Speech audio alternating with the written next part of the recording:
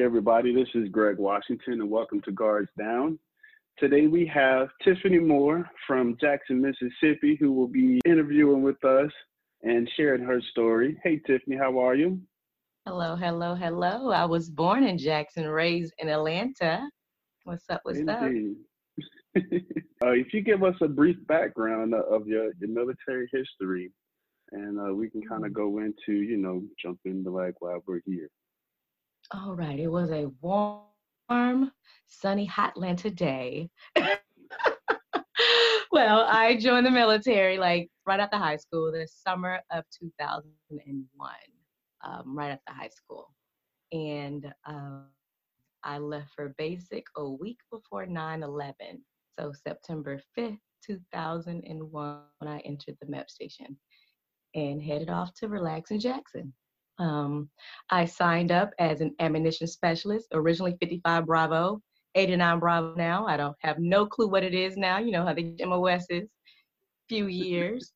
And I joined regular Army. I did, my first duty station was in Germany, Vilseck, Germany.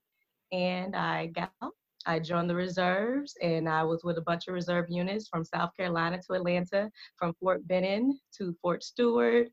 And ultimately, I medically retired out of Fort Gordon as a staff sergeant.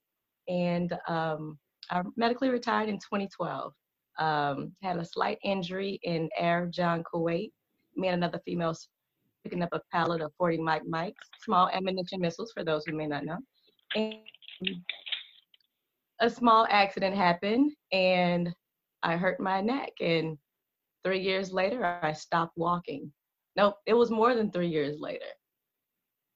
2000, and I injured my neck in '04. 2011 is when I stopped walking. And I had complained for years about my arms hurting. I used to wake up and be paralyzed from the neck down. And the Army doctors told me I was crazy. I was making everything up. There's nothing wrong with me. Ultimately, my C4-5 pushed through my spinal cord, cut off my spinal fluid flow, and I stopped walking. So here I am, X amount of years later, and I'm a medically retired disabled vet in a lot of pain. Oh, man. I understand that, and that is a good bit to go through. So first, I want to say thank you for your service. And next, I am glad you are recovering and, able to walk. I see your background in the back. Can you share what's that about? Shit could be worse. I have t-shirts in my Amazon store. On Amazon, search EXO Tiffmo, Tiffmo. But shit could be worse. We all go through shit every day. Life shows up and beats us up every single day. And you have to maneuver through it because you don't want to be stuck and stagnant in that sandbox of life. So I have to remember always, I gotta cry, fuss, scream, whatever you gotta do to get through the hard parts. But at the end of the day, shit could always be worse. If you're going home, you have a roof over your head, you have food on the table, you have a family that loves you, it could always be worse because there's a lot of us out there that don't have that. A lot of humans, a lot of veterans, we don't have family, we don't have support. And so at the end of the day, always think about what could be worse and be happy that you're not walking in that path, living in that path, and that's not part of your reality. Indeed. So I like that. I love that motto because, a lot of folks tend to always do the what ifs and think about, like how bad it is. But you don't realize that, it could have been worse than what it is. And so that's a great motto to have and to stand by. And I love the Tiff Timo. So that is awesome. So what I want to talk about is just kind of get into it. Tell us some of the struggles that you have been through and how you overcame. I know with the injuries in the military, what was the hardest part about the road to recovery, both physical and mental? Mm. Who says I'm still not recovering? Because this is a battle of the mind every single day, as I'm sure everyone else has their own battles, but I'm in pain every single day. My arms hurt and all that good stuff. And so the hard part was wondering, because I'm a single mother, I have a son, he's 16 now, but how to still parent and be a mother and provide for my child with my medical issues. And that was my driving force. Like, if I don't do it, who else is going to do it? And it was difficult, especially once the doctors started telling me I was crazy. I was making everything up. There's nothing wrong with me. Like, I was engaged when it initially started happening. And he would have to pick me up and carry me to the bathroom so I can use the restroom. He would literally wake up and be paralyzed from the neck down.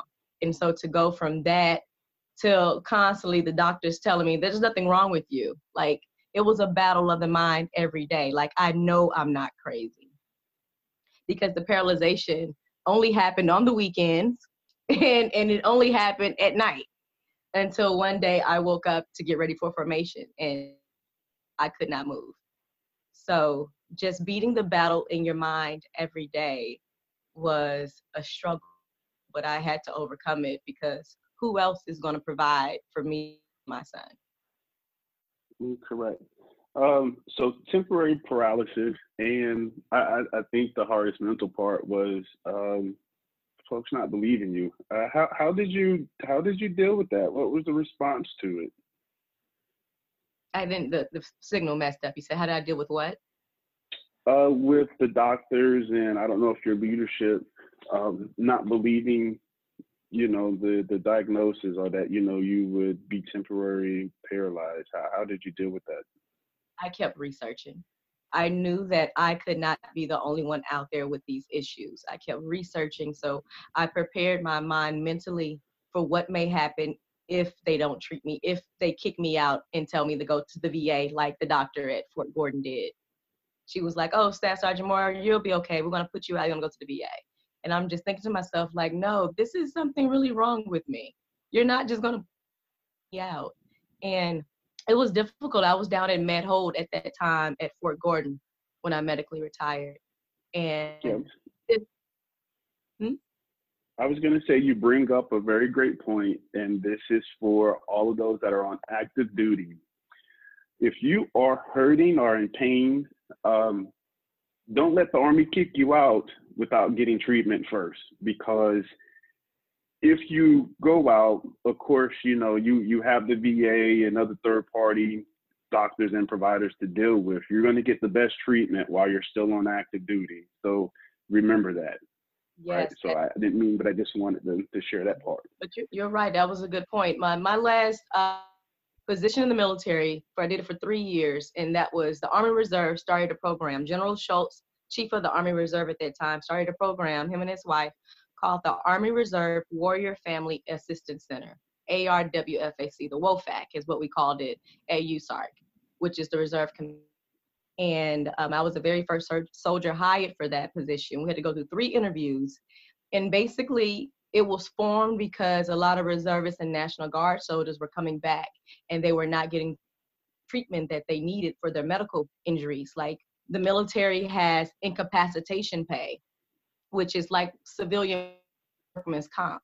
A lot of people didn't know about that, especially if you're a reservist and you get hurt on drill weekend, AT, on orders of whatever sort. If you get hurt and injured, there is something called incapacitation pay that will pay you a stipend, and you get medical coverage for you and your family while you're going through incapacitation pay. And during that time, they decide whether you're physically fit or unfit for duty. And so you have options, and they don't tell you that when you're reservist and guard. They don't tell you about these things. People just think that because you're reservist and you get hurt, you get out, you go to the VA, that's it. No. If you're on active orders, Title 10 orders as a reservist or National Guardsman, you have recourse, you have help to get your medical issues taken care of with financial stability, responsibility from the military. So that is one thing that I always pushed on my soldiers. And so when it came time for me to need it myself, I was well informed. And I was like, I'm not going down without a fight. So. Indeed. So I appreciate you sharing that information out there, and we'll definitely put a link inside of the podcast posting for, you know, soldiers and people to go and check out the program. Uh, Another question that I wanted to get into. So with PTSD and complex grief, um, the stigma is, should we talk about it, right? I know that, you know, uh, the motto or a mantra, I guess, in the military is around, you know, if you go to sick call, you're weak, right? But I mean, if you're hurt, you're hurt. You got to go.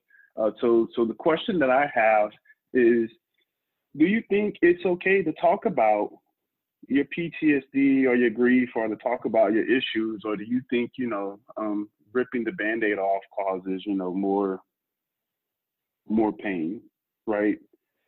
How are Because, you you know, if you don't huh? talk? How are you ever going to hear talk about your issues and your problems? We tend to bottle up all our pain, and our pain turns to anger. Our pain and anger turns into depression. Our pain, anger, and depression turns into a mental deficiency, mental deficiency in your brain and your thought pattern. So if you do not talk about your issues, your PTSD, your grief, how are you going to heal? How are you going to heal? First, you have to acknowledge that there is a problem. Um, for me, I deployed when my son was 6 months old. When I returned, he was a year and a half. That was PTSD and grief within itself, because my child did not know me. He ran for me. For 6 years, we had a brother-sister relationship as opposed to a mom-son, because he did not know who I was and he did not want to be around me. Even though I called him often, he heard my voice, all that, pictures were sent, it doesn't mean anything. And so when you're a new mom and you're separated from your child for deployment, you already gonna have that's what is it? The baby blues or postpartum depression. So you Postpartum. tackle that on Hmm. with being in the Middle East, serving and protecting your country, and dealing with the issues out there. Um, as when I was at Arab John Kuwait, women were not allowed to go to the restrooms, the latrines at night by themselves, because there was a bounty on our head.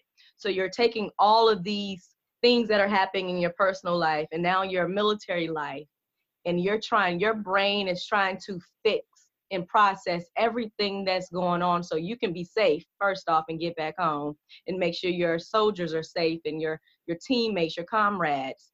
And so it's just like life and military, boom, hitting you all at once. And then you have this injury and they tell you there's nothing wrong. They tell you that you're weak if you go to sick call, and you're scared to go to sick call because you don't want to look weak, especially as a woman in a mostly male dominated field, ammunition. So it was hell. It was hell. I remember I did Army One Source. I don't know if they still do. Army One Source offers 6 or 12 rounds of mental health therapy of your choosing. So I don't know if Army One Source is around. I've been out since 2012, so I don't know. But I know I utilized them for myself to get treatment. And I didn't even realize until maybe like 2 months ago that the doctor, the therapist I went to go see, she was military herself, because she's in this Women's Georgia Veterans Group. So that was amazing to see that. And I hadn't seen her since like 2008. So there are options out there for your mental health. To talk about it. I say repeatedly that time is like sand in an hourglass. And you know how the sand gets stuck in an hourglass. That's your life gets stuck and stagnant. And during that time, it's for you to seek help, talk to someone professionally, communicate with whoever you need to. Start the healing of your minds. Because if you get stuck and stagnant, it's going to prevent you from your purpose in life. It's going to prevent you from doing what you want to do. Happiness is always around the corner. But if you stay stuck and stagnant and you don't communicate your complex grief issues, your PTSD issues, your mental health issues, you're not going to progress and your world is going to get dark. And no one wants a dark world. I even lost my brother from sickle cell. So all of this and my medical issues are just tackling on one after each other. And it got really dark. And and I had to pull myself out of it if I wanted to fulfill my purpose in this world and be happy. Indeed. And so that is enough for one person to go through, to lose a brother, to be deployed when you have, a brand new baby that's coming to this world, and then to get hurt. Um, so you said you went to counseling, right? Which, I and you, we both agree that, a life coach or a counselor is a good thing to have, right? There's nothing wrong with going out there and seeking help or anything like that. With Guards Down and the Iron Sharpers Iron project that I'm doing, one of the things that I want to push is cultural sensitive therapy, right? And so you brought up a very great point with your therapist that you had. So, cultural sensitive therapy is if your clinician or your therapist, if they look like you or if they've been through some of the things you've been through, they can relate with you on a much deeper level, and the treatment will be more effective. And the dropout rate, of course, will decrease. And the time in which the effectiveness of the treatment will also increase as well. So I wanted you to speak on the different therapists and how they were well received. So like for the therapist that you spoke on, when you knew that she been through some of the things you've been through, how did that make you feel? Was the treatment more effective versus anything else? Well, I did not know she was in the military until that was last month. I did not know. Oh, I okay. saw her in 2008. So anything happened after my brother passed and around that time, like I have totally blacked out. Like I don't remember much of anything. I did take a grief counseling and PTSD class while I was at Fort Gordon. It was every Wednesday. The counselors, we had two of them, male and female. They were not related to the military. And the male counselor was more compassionate about the people in the group and their in our issues, but the female wasn't. I remember we had a session and she straight up asked me, she said, "Why are you still grieving?" And I looked around, I said, "I know you're not talking to me." And she said, "Yes, I'm talking to you, Sergeant Moore." I said, "What do you mean, why am I still grieving?" She said, "Your brother is dead, he's gone. Why are you still grieving?" I said, "He's only gone 6 months. How dare you ask me that?" And I was like, and I looked at the male counsel. I said, "Who certified her to be in this class?" She was just rude and abrasive to each and every one of us. And she had no place and no business being in that position. Um, so yeah, I think it's very important for the counselors and the therapists that you seek to be able to relate to what you have going on, because how are they ever going to be able to be empathetic towards you? That's good. Well, I'm sorry you had to go through that with the counselor. I know that there is a need for more training. Some of the research that I've done has shown that there is an increase in therapists that are coming into the workforce, and that the age of the therapists are getting younger. So for them to be able to effectively treat veterans and experienced veterans at that is definitely a challenge. So there is um, some things that people have to learn to be sensitive to when giving therapy or providing care. Can you speak a little more on your transition out the military, Hmm. right? When dealing with this, and maybe share some tips or tools that that could help someone else that is possibly transitioning out. Document. Make sure you have all of your documents in order before you leave the military. Make sure you're going to the doctor, getting copies of your medical records. Like if you're a reservist or National Guardsman, keeping copies of all your orders, all of that. You need all of that to help you transition out the military, because first off, you want to make sure you have all your orders. So when it comes time, if you're getting a medically retirement, which I suggest everyone try to do, as opposed to a severance pay, they'll take on all that time and add it to your retirement pay as far as active duty orders. That was the first thing, because of course, the longer you're in the military, the more money you get. The more money you get, the more benefits you get when it's time for your medical retirement, as far as your pay goes. So that's of utmost importance. Get your copies of your medical records. What if you come 10 years down the line and there's something with you and you have no proof? You're going to need that to prove to the VA that, hey, I saw this issue back then. Things happen. They may not always keep your medical records, so it's always good to have a copy of your own.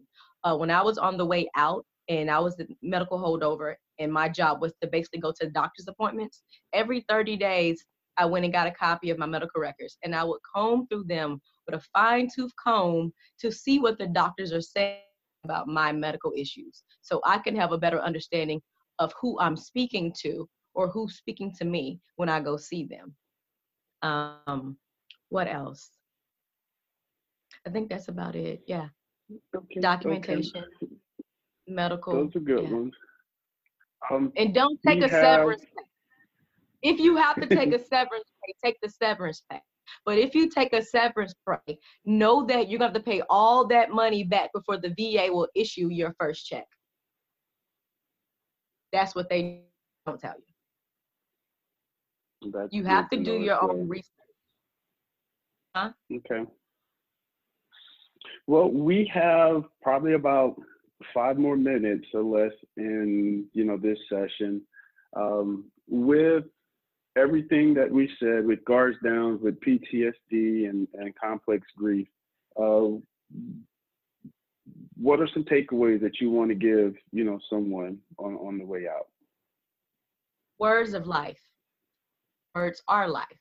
Once they leave your mouth, you're speaking them into fruition. So be careful what you say and what you think. I know it can be tough. I know it can be hard, but you have to beat the battle in your mind. Grief happens to all of us. Life happens to all of us. And we all have some type of PTSD. Everyone's reality is not the same. So have a little bit of compassion and a little bit of empathy towards the next person. And life can be a whole lot better if you let it, if you want it. Indeed. Well, thank you, Tiffany, for coming on to the podcast and sharing with us your story and, some of your tools and takeaways. With this, for all you Guards Down listeners out there, I hope you enjoy, our first show, and I hope you come back and listen to us, listen to more. This has been an amazing show. I appreciate you, the vibe, the whole energy with this. I love it. So thank you for sharing, and I really appreciate you. Being in the military, you meet some very incredible people, and we call them battle buddies, and you just don't know that those battle buddies turn into like long-lasting friendships, and I mean, it's just amazing. So check on your battle buddy whenever you can. It's okay to go out there and talk about your grief and your pain, and it's okay to seek help. And that's the biggest thing that, I want this move or awareness to be about. So keep your heads up, stay focused, and stay engaged out there. Thank you, guys.